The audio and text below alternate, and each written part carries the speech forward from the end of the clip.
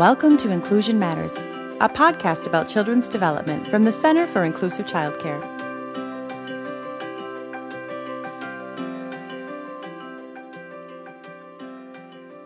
Welcome to Inclusion Matters, a podcast from the Center for Inclusive Childcare. I'm Priscilla Weigel, the Executive Director, and I'm here today again with our great partner and friend, Sarah Hawley, who is from Minnesota Childcare Health Consultants. She's a public health nurse who specializes really in childcare settings and keeping children safe while they're at childcare. And that's how she spends her days and with her team. And Sarah, today we're going to talk about everyone's favorite topic, nap time. Welcome. Thank you. Thanks for having me today. Glad you're here. And why don't we just get started with this subject that can be a real challenge sometimes too, I think. And there's a lot of things to take into consideration in order to create a successful nap time for you in your childcare setting. So one of those things that you recommend starting out with, and our coaches also recommend, is what's your plan? And should there be a plan? And how can that be helpful? And so why don't we start there? Yeah, that's a good starting point. Definitely have to plan for nap time and rest time. Most children today are in childcare at some point, whether it's, they're both parents are working and they're in all day, or they go to a preschool. But with so many children being in childcare, you really need to provide, have a planned out opportunity for sleep or even just quiet rest time.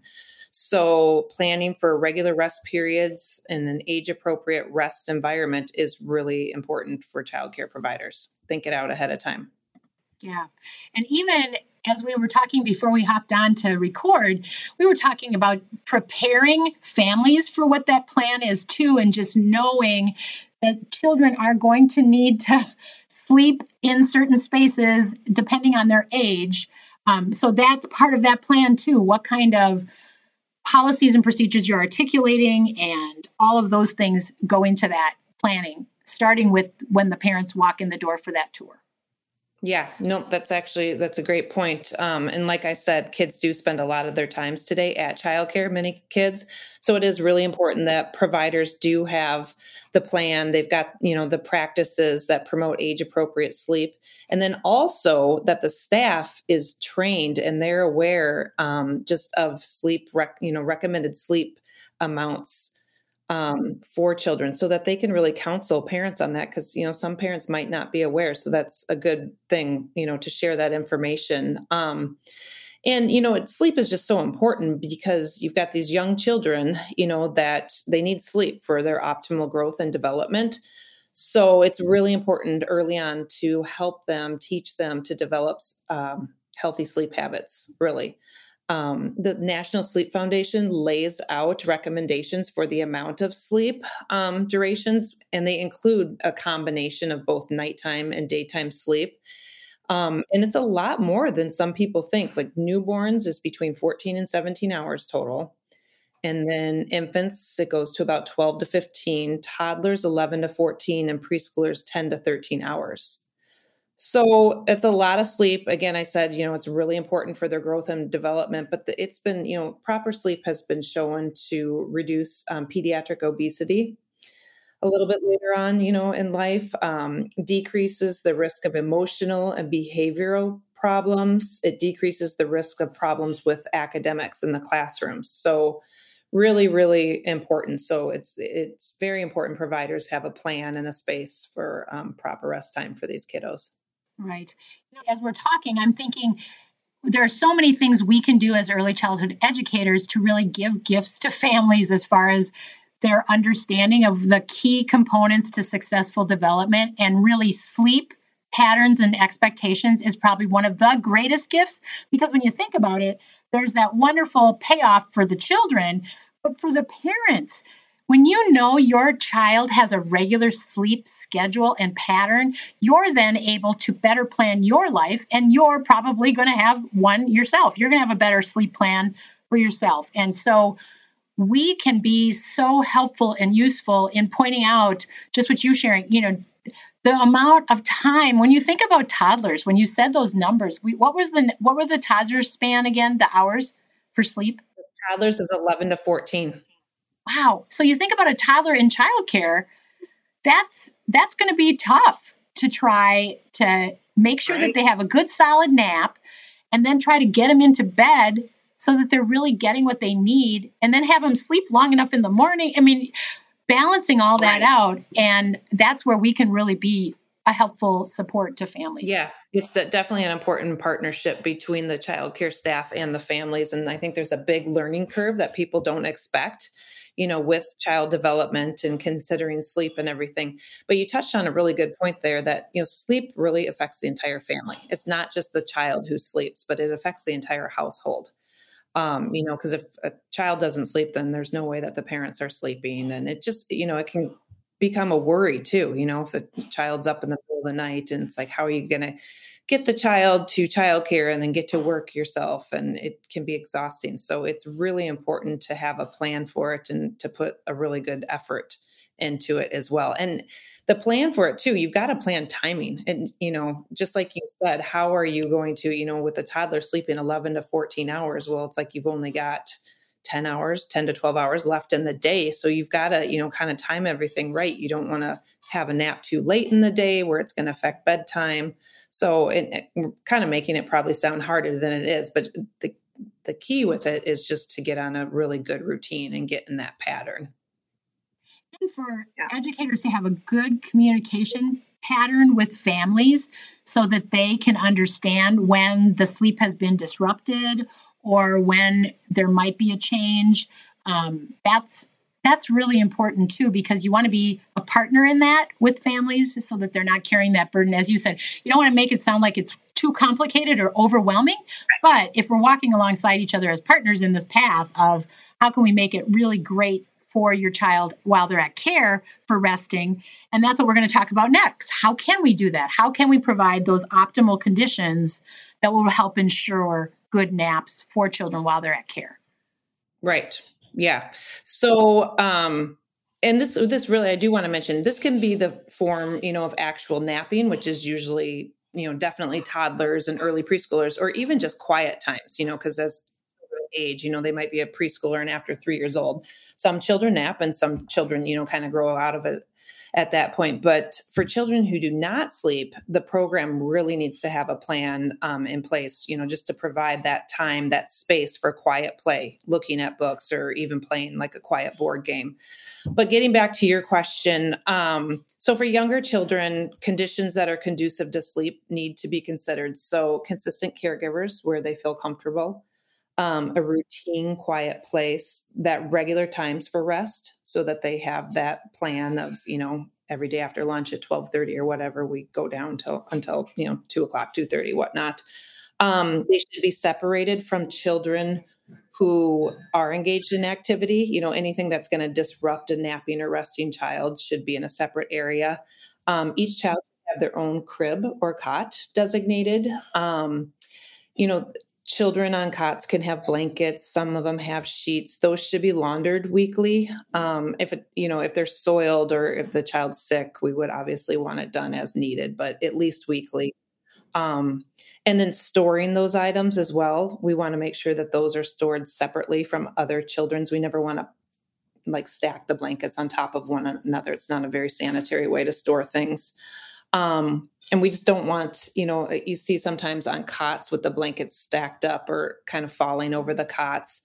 We don't ever want one child's, sheet or blanket to touch another child. So kind of alternating them on the cots or whatnot. And then, like I said, just remembering if they're soiled or, if they get bodily fluids on them to wash them. But I think just planning out that quiet space and that regular rest time is really important to have that all planned out. Yeah. I remember, when I was in the classroom, one of the things about Naptime is you start to see patterns in the children in your group and you're like, okay, this is my good sleeper and who really needs silence. So I'm going to put them in the furthest corner away from the door because I don't want people coming and going to rattle their, the doorknob and have that child wake up. Or the kids who you're going to be getting up to do those activities because they're not long sleepers. Those kids are going to be in the same area so that they're not going to disrupt their peers who are really really having a good solid nap and need that nap. So it takes that forethought and that planning. And it also takes you knowing the kids in your group. Yeah. Then that really goes back to having that consistent caregiver, because, with the consistency of a regular caregiver, they're going to learn those things about the children. And like you said, the ones that really are a heavy sleeper, or they need, the quiet place in the corner or whatnot. But yeah, really important if possible. Yeah. And I think as we think about, current status of settings where staffing shortages are so overwhelming for a lot of folks, having a plan, I'm just picturing, and I've used this in the past in different settings that I've been in, but just I'm kind of a map for nap, and just having the kids' cots on this drawing of the classroom where their names are, so that if there is a different caregiver that has to come in who doesn't know the sleep patterns of the children, they're able to look at that map and go, oh, that's where so-and-so sleeps, and that's where so-and-so. So it's not disruptive, because it can be so disruptive to be sleep. I mean, we all, as adults, we like our side of the bed. We like, to have the room a certain way. Kids are the same way when they want to sleep. Some kids will sleep anywhere, and that's great. But some of the children who need a rub on their back or all of those things, those should be noted so that you can set the situation up for success if there is a change in caregivers. Yes, absolutely. That's just like as caregivers in the hospital, we as nurses, when we get done with our shift, we report off to another nurse. It's the same thing, just making those notes of where the cots go, and maybe a little note about the child that they like this or whatnot. So yeah, the routine is super important. Very true. So when we look at health and safety practices, you touched on some of them related to like blankets touching and those types of things. But when we think about toddlers and preschoolers, what are some things that come to mind that really need to be in place for that health and safety lens to really help everyone, especially, now we're coming out of winter, I hope, but just all those illnesses and, little children, when they're in group care, they're passing all that back and forth constantly. Yeah. So if possible, we really like to see the cots 3 feet apart. If possible, sometimes the rooms are too small for that. And at that point, I would just say it's recommended to space them as far apart as you can from one another. You can alternate the children like head to toe. So opposite the way that they're laying, keeping their sleeping surface away from each other is going to help with the germs. And if you think about it, during the day when children are awake and interacting with each other, they can contaminate each other. But as they're sleeping, they're not going to think to cover their mouth when they cough or sneeze. So any respiratory secretions, will just go out. So having them spread out is really important. And like I said, if you don't have the 3 feet, just push them out as far as you can. And the other thing with that too is it's going to help staff if they have to get to a child really quickly, without waking up the other ones, to have those clear aisles is really important. Or in the case of an emergency, if you'd have to evacuate. I have been in programs, where the cots are right next to each other, like abutted, and you gotta push them out as much as you can. Programs have asked us sometimes, can we put screens between the children? And I would not go that far. I would just say, do your best to spread them out, keeping the 3 feet in mind, do what you can. The whole thing with screens is it limits supervision. You're not gonna be able to see the children then. Interferes with immediate access to the child if you'd have to get them, or like I said, the emergency evacuation. And not to mention, I feel like they could get knocked over on top of the child and then injure a child. So I wouldn't do that. The other thing is make sure the kids have their heads uncovered. We want to be able to see, you can dim the lights, but you do need to be able to see the child, the color of their skin and lips, and just to be able to supervise them. Yeah. Yeah. Oh my. And how about for infants, making sure that they're that's a little different because they have cribs. So it's not the cot situation, but. Right. So they should all have their own crib. Programs should be following the latest guidelines of safe sleep. So cribs need to be checked on the Consumer Product Safety Commission website to make sure that there's no recalls. They should be doing that annually. In center-based, they need to check the cribs. It's just called a monthly crib check, and you're just making sure that there's not, rails or nuts or bolts loose or anything. Infants should not sleep in equipment. They should only sleep in a crib, nothing in the crib. Lighting, there should be lighting so you can monitor the infants as well. Sometimes we see crib rooms where the cribs are in a separate room than the classroom in the infant room. So a couple things with that. Preferably, doesn't always happen. It's hard to. We just mentioned staffing, potential shortages, but if you can have a person sitting there to monitor the infants, that would be ideal. If you can't, then, you can do like a baby monitor so that you can constantly hear, but then you need to go in and do regular visual checks of each sleeping infant in there every 5 to 10 minutes, really. And then avoid like any strangulation hazards. Sometimes we've seen cribs next to windows that have, blinds, so you don't want any cords.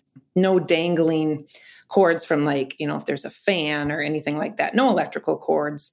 And then I always go over the things when you put the child in the crib, take off a bib because we don't want that to, fold over their face. We don't like to see drawstrings on any hoods. And I would say if they have sweatshirts with hoods, I would just take them off in the crib just because they can twist around. No like teething necklaces or anything, no chokables or anything that could strangulate them. They can have a pacifier in the crib though. For sure. They just shouldn't have any attachments to that pacifier. So no like clips or the little stuffed animals. Those can all be a potential hazard. So just a regular pacifier is fine. And then I mentioned, that providers should be following safe sleep practices. So that's going to the Safe to Sleep program. It used to be called the Back to Sleep campaign, which came out in the early 1990s. And the whole premise around it is just that infants are placed in a crib on their back to sleep. And once they started doing that in the 90s, SIDS rates dropped in half. So, and like I said, they've changed the name. So now if you look for it, you can go to the National Institute of Health. That's the website for it. And it is called Safe to Sleep rather than Back to Sleep. But yeah, all babies under 1 year of age are placed on their back to sleep in a crib. The crib should have a firm, tight fitting mattress so that there's never like loose space between the mattress and the crib rails. You wouldn't ever want an infant to get lodged in there. So tight fitting mattress, tight fitting sheet on that mattress that couldn't be dislodged. You would never want an infant to get a hold of it and pull it over themselves or anything. So a proper fitting sheet that fits tight. And then as far as the baby in the crib, what we recommend is just a basic sleep sack. So Halo brand is a common one. Just zips down. It should fit the infant appropriately. So they have sizes on them. So, if you have a 3-month-old baby, you don't want to buy the 12 to 15 month size because it could, go up over their face or something. But that's just instead of a blanket that they could pull over their face, just think of that as a wearable blanket. So it has a zipper in the front and just zips down. So that'll help, kind of keep the baby feel a little bit more secure and snuggled. Like I said, they can have a pacifier, but nothing attached to it. And then obviously you think of the other things with like risks for infants, like you always want to avoid smoke exposure, second and third hand smoke exposure, just because that increased SIDS incidences. And then I always say too, the ABCs of sleep. So baby sleeps alone, they sleep on their back, and they sleep in a crib for all sleeps. So, if the baby falls asleep, it does happen, in a bouncy seat or something. As soon as that provider is able to, they need to be moved into the crib. ABC, that's great. Can keep it fresh in your mind. One thing that Sarah and I were talking about early on before we hopped on to record was just, the lighting issue. You really need to be able to visually see children and also see their face and lips and notice if they're, looking healthy and safe. But sometimes there's with lighting, it's one extreme or the other. It's either all the way off, super dark, or all the way on, super bright. And for children who have a hard time calming, that's not helpful. So if there is a way to do a dimmer switch on your lighting for the space that you're napping in, that might be helpful because you can start to dim even as you're making those transitions to calm folks and calm everyone, to get kind of that signal to the kids that nap time is coming. And then you don't have to feel like it has to be so dark because they're already getting calm. Yeah, kind of gradually after lunch as they start to put out the cots and get ready for nap, just to slowly kind of dim it. But yeah, it cannot be pitch dark. You have to be able to see the kids, the infants or preschoolers, whoever they are. And you think about it too, if it's pitch dark and you have all those cots scattered about the room and you need to get to a child, I mean, someone's going to end up tripping and hurting themselves. So you have to be able to see. Yeah. Well, Sarah, this is always a great reminder conversation. And for some folks listening, it might be some new information as well. Is there anything else that you wanted to add before we sign off? And I love your ABC acronym to remind us that always alone, B is back, and C is in a crib. Yep. So baby sleeps in the crib on their back. So there's nothing in their sleep area, maybe the pacifier. Baby space is uncovered. They can have that sleep sack if you want. No smoking around the baby. And then just, don't overdress them or overheat them either. So just, regular temperature room is perfectly fine. People typically sleep a little bit better when they're in cool conditions. And then, with the older kids, I just like to have enough light in the room to see, their skin color and everything, and no blankets or anything over their heads. Because once they get to a cot, they can have that blanket, but we don't want it over their head. Great routines to develop and keep children safe, and also make sure that they're getting the rest that they need so they can grow and develop along the pathway and reach their greatest potential. So, and it's happy for the family too. So thank you, Sarah, for being with us once again. I always enjoy our conversations, and thank you, listeners. If you want to know more, you can always look to what was the website you said about that had the sleep times? Oh, the National Sleep Foundation. Yep. They have the recommendations for the sleep durations. And then for infant safe sleep. So the whole Safe to Sleep program is the National Institute of Health. Great. Wonderful. And also we have resources on our website, inclusivechildcare.org. Thank you for listening. And thank you, Sarah. Yeah. Thanks for having me. Take care.